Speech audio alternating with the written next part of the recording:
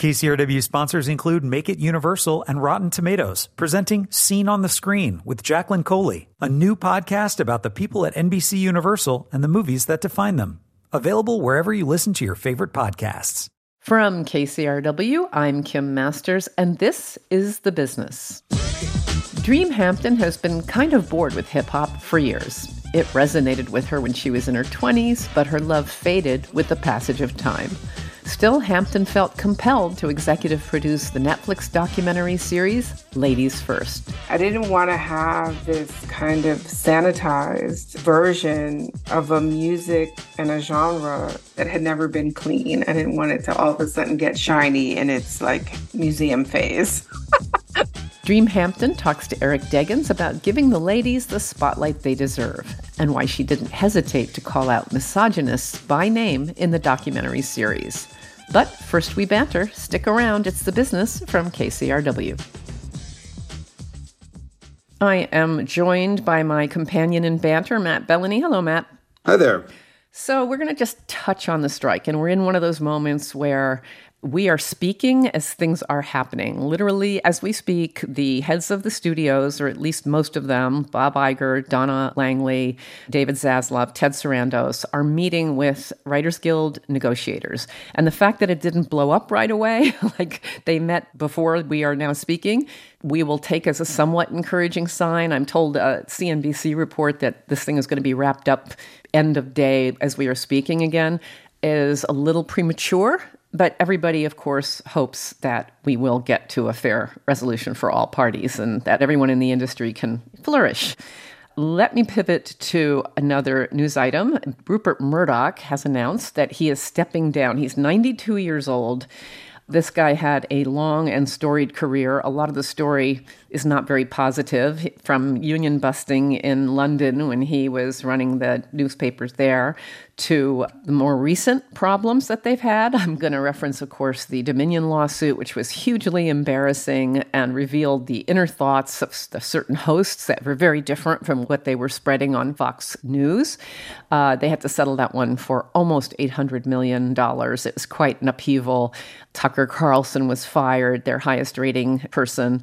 So the departure of Rupert Murdoch, I mean, it's been clear that he's been getting gradually frailer, as one would expect as a 92-year-old. His son Lachlan will continue to run things. So on some level, I don't think we can expect much of a change. But I hear you've gotten hold of this new Michael Wolff book about the drama at Fox. And it's kind of dishy and maybe provides you with some insight on whether the departure of Rupert, in fact, means anything. He said to the staff, you will hear from me even though I've technically stepped away. So people are going to be getting some of those Rupert emails. Yeah, and it's an interesting one. Obviously, the Michael Wolff book is not a very flattering portrait of the Fox News inner workings. There's a lot of dysfunction. There's sort of a leadership vacuum after Roger Ailes left. James Murdoch and Lachlan Murdoch, the two sons, are actively feuding with each other. James is hoping that when Rupert dies, that there will be an opportunity to take over Fox News and turn it into what he calls a, quote, force for good. I'm not sure what that means in the James Murdoch context, but it means something probably very different, from what Fox News is currently. And that's why, when I look at this move by Rupert, as with everything in the Murdochs, you have to kind of read between the lines. And it says to me that he is trying to boost Lachlan here and set Lachlan up as being the overseer of the Murdoch empire, the clear heir apparent, the one that everybody should look to for the future. And that's very deliberate because when Rupert passes away, the terms of his trust are such that the shares pass equally to the 4 adult siblings.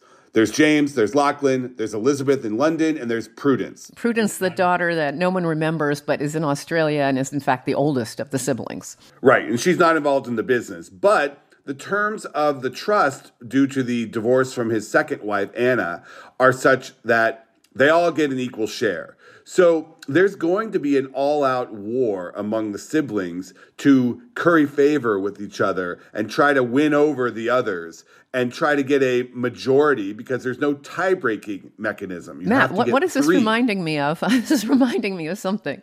I know. It's almost like they should do a TV show about it. Yeah. But What this is, and I think this is Rupert telling the siblings, Lachlan is the guy, he's in charge, this is what I want, so get in line when I'm not here anymore. But I don't know that James and Elizabeth won't team up against Lachlan, because I don't know that either of them are all in on Dad's conservative, if you want to call it that, point of view. And I don't know that Lachlan has ever been considered the one likeliest to succeed Rupert.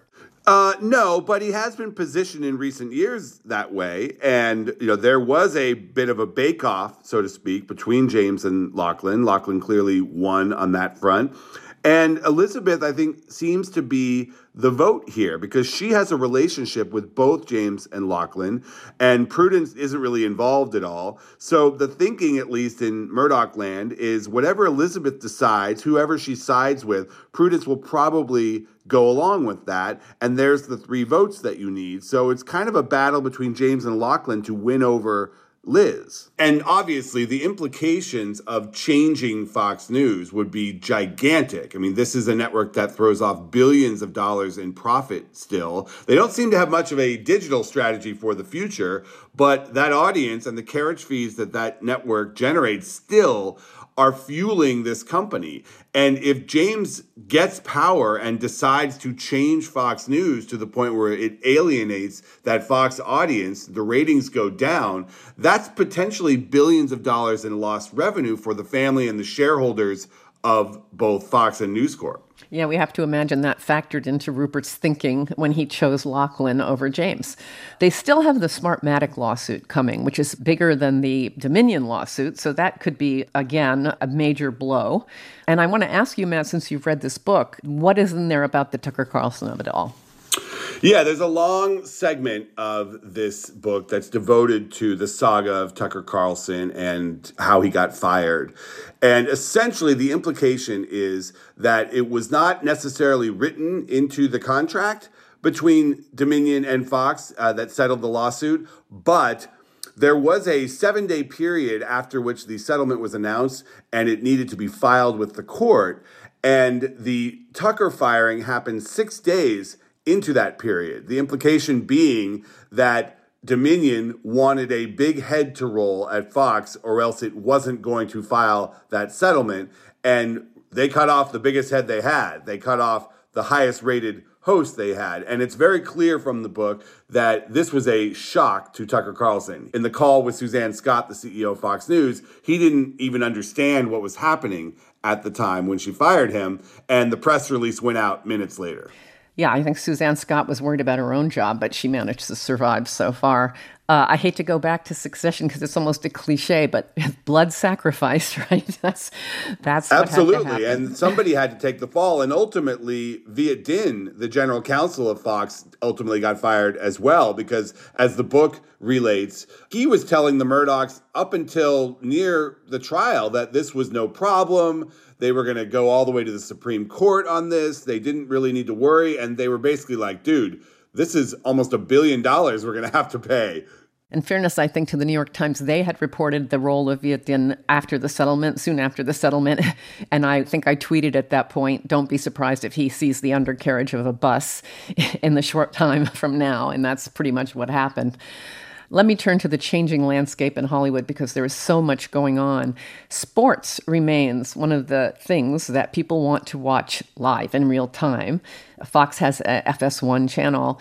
Now we're seeing the streamers, they've started to get in. Amazon was already in with Thursday Night Football. But Max has a lure. They're baiting the hook to get sports fans in on the streaming service. Yeah, Warner Discovery, which obviously owns Turner, which has a lot of sports properties like the Major League Baseball playoffs and NBA games and March Madness, they are going to offer sports on Max. It's going to be free starting in October, which is a big sports month. And then you're ultimately going to have to pay $10 a month on top of your Max fee to get sports. But this is an interesting development because it's yet another chipping away of the cable bundle because people subscribe to the bundle mostly for sports. And this is yet another thing you can get on streaming and you do not have to have your bundle. And one by one, these sports properties start falling and it's going to hit a tipping point where people realize that most of what they want, they don't have to have a cable subscription for. Yes, and that will be a big shift for the entire industry. Part of the reason we're seeing this unrest. And that particular issue was central to the dispute between Charter and Disney.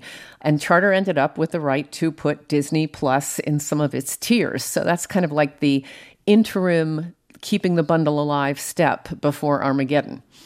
Yeah, it's interesting what Warner Discovery had to do to get the right to do this, because I'm sure the cable providers didn't love that Warner Discovery was taking the most valuable property in the channel bundle and putting it on streaming as well. I mean, this is all coming down to a D-Day when Disney decides to take ESPN over the top.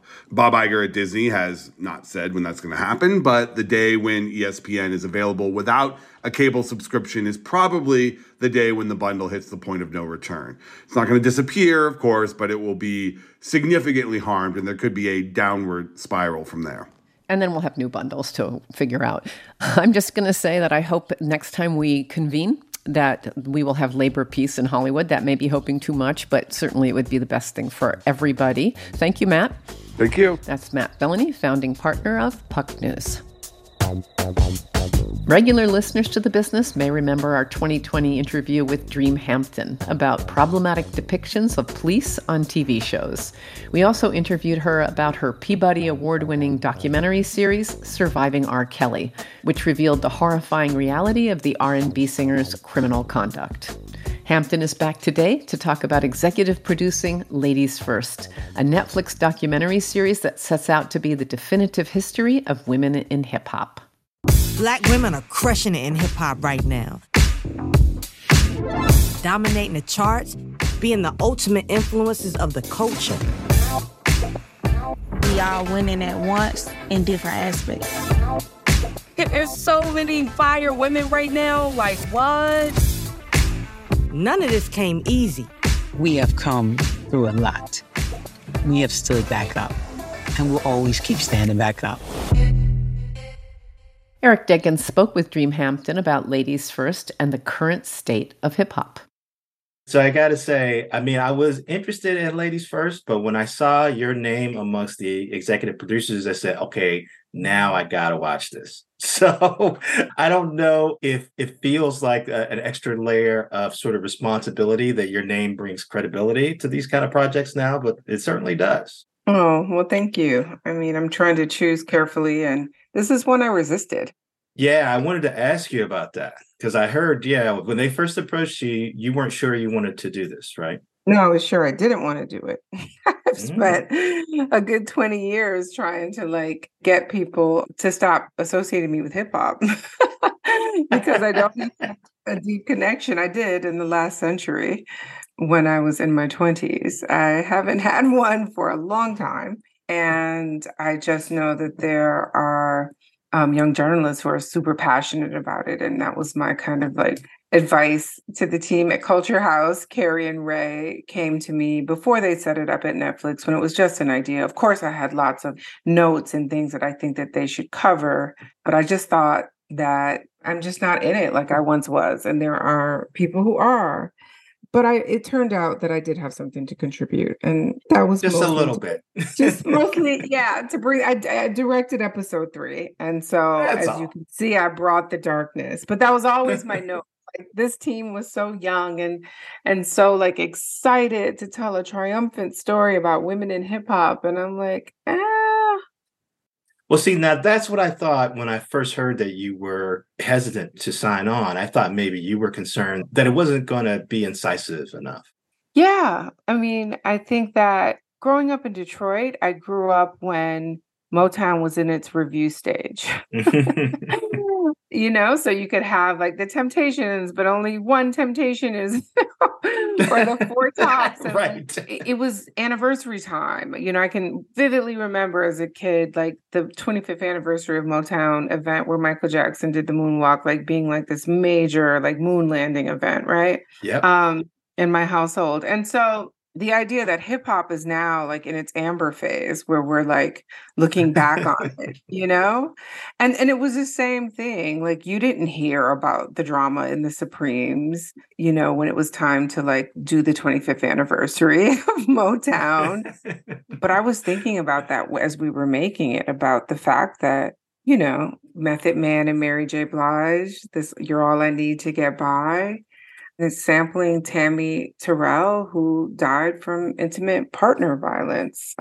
For those who know, like partnered with another Motown star. And so that's what I didn't want to happen. I didn't want to have this kind of sanitized version of a music and a genre that was rarely sanitized. Right. Was really right. clean. I didn't want it to be shiny, this genre that had never been clean. I didn't want it to all of a sudden get shiny in its like, you know, museum phase. Coming up after the break, Dream Hampton talks about why she didn't feel any hesitation to criticize abusers in hip-hop and name names in the Netflix documentary series Ladies First.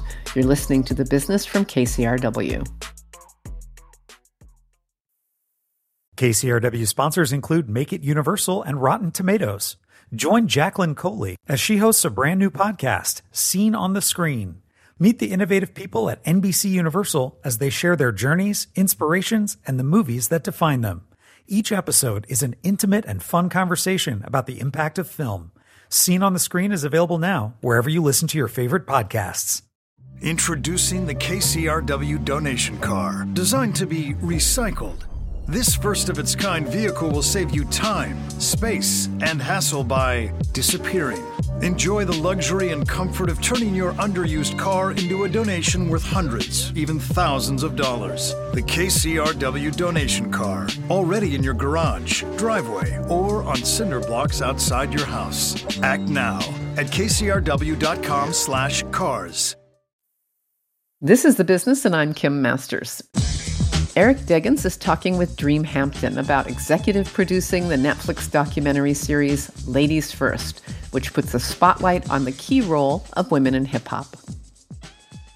It's interesting because, I mean, you point out during Ladies First that there was sanitation going on of certain kinds of things. And the first episode almost kind of feels like a primer on women in hip-hop. And I'm wondering, what do you think people don't understand or didn't understand maybe before this docuseries came out about what women contributed to hip hop's genesis and its ongoing success? I mean, I learned so much. You know, it wasn't until reading Kathy Andali's book that I even knew the story about Cindy Campbell, like this anniversary that we just celebrated that marks the 50th anniversary of hip hop. It's not a completely arbitrary day. It means something. And it is the day when in the Bronx on Sedgwick Avenue, Kool Herc DJ'd a party and MCs rapped. You know, there had always been dancing, there had always been B-girls and B-boys. But in her book, God Save the Queen, she tells the story that no, that party was actually his sister's party, Cindy Campbell. And she got her little brother to DJ. She was doing a back to school kind of fundraiser for herself to get a school wardrobe. And wow. She booked the rec room in her public housing building. And that is like what's considered the birthday or night of hip hop, right? And Cindy is completely erased from that story. And so learning that alone speaks to how not just there we were from the beginning as an audience, but Cindy now calls herself hip hop's first promoter, right? Right? And well, she should. Exactly. And so, you know, there are whole industries that have sprung up around this kind of organic thing that women were doing from the beginning. And obviously, and I say obviously, but, you know, once you get a couple of generations away from an origin story, it gets lost. That's so easy to do, right? To lose the thread on something. And so Sylvia Robinson, like retelling that story, that when Sarita Gates says we would not have an industry, like a hip hop music industry, that looks like it does if it weren't for Sylvia Robinson putting out the Sugar Hill Gang, this crossover song that, irked a lot of like New York's early rappers because it was like so crossover. Yeah. But so accessible. I can tell you as a kid living in Detroit that I totally understood every one of those lyrics. Of course. I was in Indiana, but same thing. Exactly. It's totally accessible. And so that's Sylvia Robinson. It's not Russell Simmons. It's not Rick Rubin. It's not Puff or P. Diddy or Love or whatever he's calling himself these days. It's not Dame Dash and Jay-Z. Like the first, business person in hip hop is Sylvia Robinson, this woman. Yeah. So I was a pop music critic at a newspaper in New Jersey in the 90s. I actually went to that Source Awards ceremony where Suge Knight accepted an award and then dissed Diddy or whatever he's calling himself. Mm-hmm. and everybody had no idea what was going to jump off. And I only say that to say that I remember a time when even giving certain rappers a negative record review could be seriously dangerous. They might come after you physically. And here you've created a docuseries where you're seriously incisive. You're talking about a lot of situations where women were erased or assaulted and naming the male rappers who did it to them. And I'm wondering, has something changed where there's room to have this kind of criticism without so much fear? Or has it changed? Or is there concern about bringing this up now and how some people might react to it? Well, it hasn't changed for me. I named Dr. Dre when he assaulted Dee Barnes, back in 1990, 91.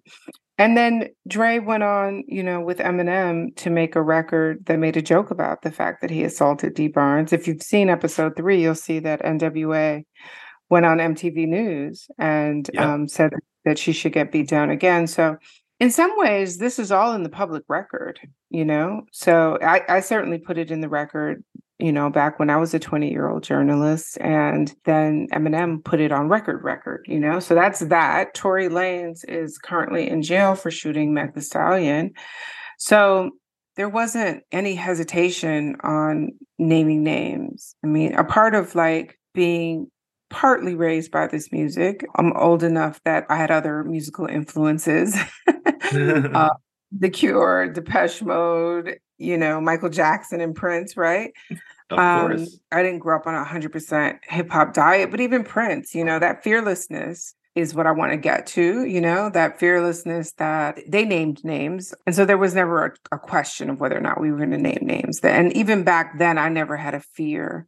And you're right. I'm not saying that it wasn't dangerous and that there weren't actual lives lost and there weren't journalists who were assaulted. But I can't imagine doing the work that we do in fear, There you go. But besides, any kind of physical danger, I remember from those days, too, a hesitancy to criticize hip hop because you didn't want to look like you were on the side of people who were using the criticisms of rap to criticize Black culture and to criticize Black people. And it also feels like maybe we're kind of past that too. Are we past that too? Do we feel a little freer to be honest about where the art has fallen short? I felt that way again back in the 90s. It was such an insular conversation. It was I don't think you realized how pioneering you were. Because there were a lot of people who were not that fearless back then. Yeah, I mean, I think that what was resonant about hip hop back then in particular was how it never reached for the euphemism. It wasn't, there were metaphors, sure, and all kinds of, allegorical tales. I think of Slick Rick, right? But there was also this literalism, this naming of names that I thought was essential. And I don't think of it as a culture. I know that it's called a culture often. I was at a magazine for 18 months, The Source, that, was a big part of codifying that conversation about it being a culture. I think that culture requires food, but whatever, I'll let the anthropologists have that conversation.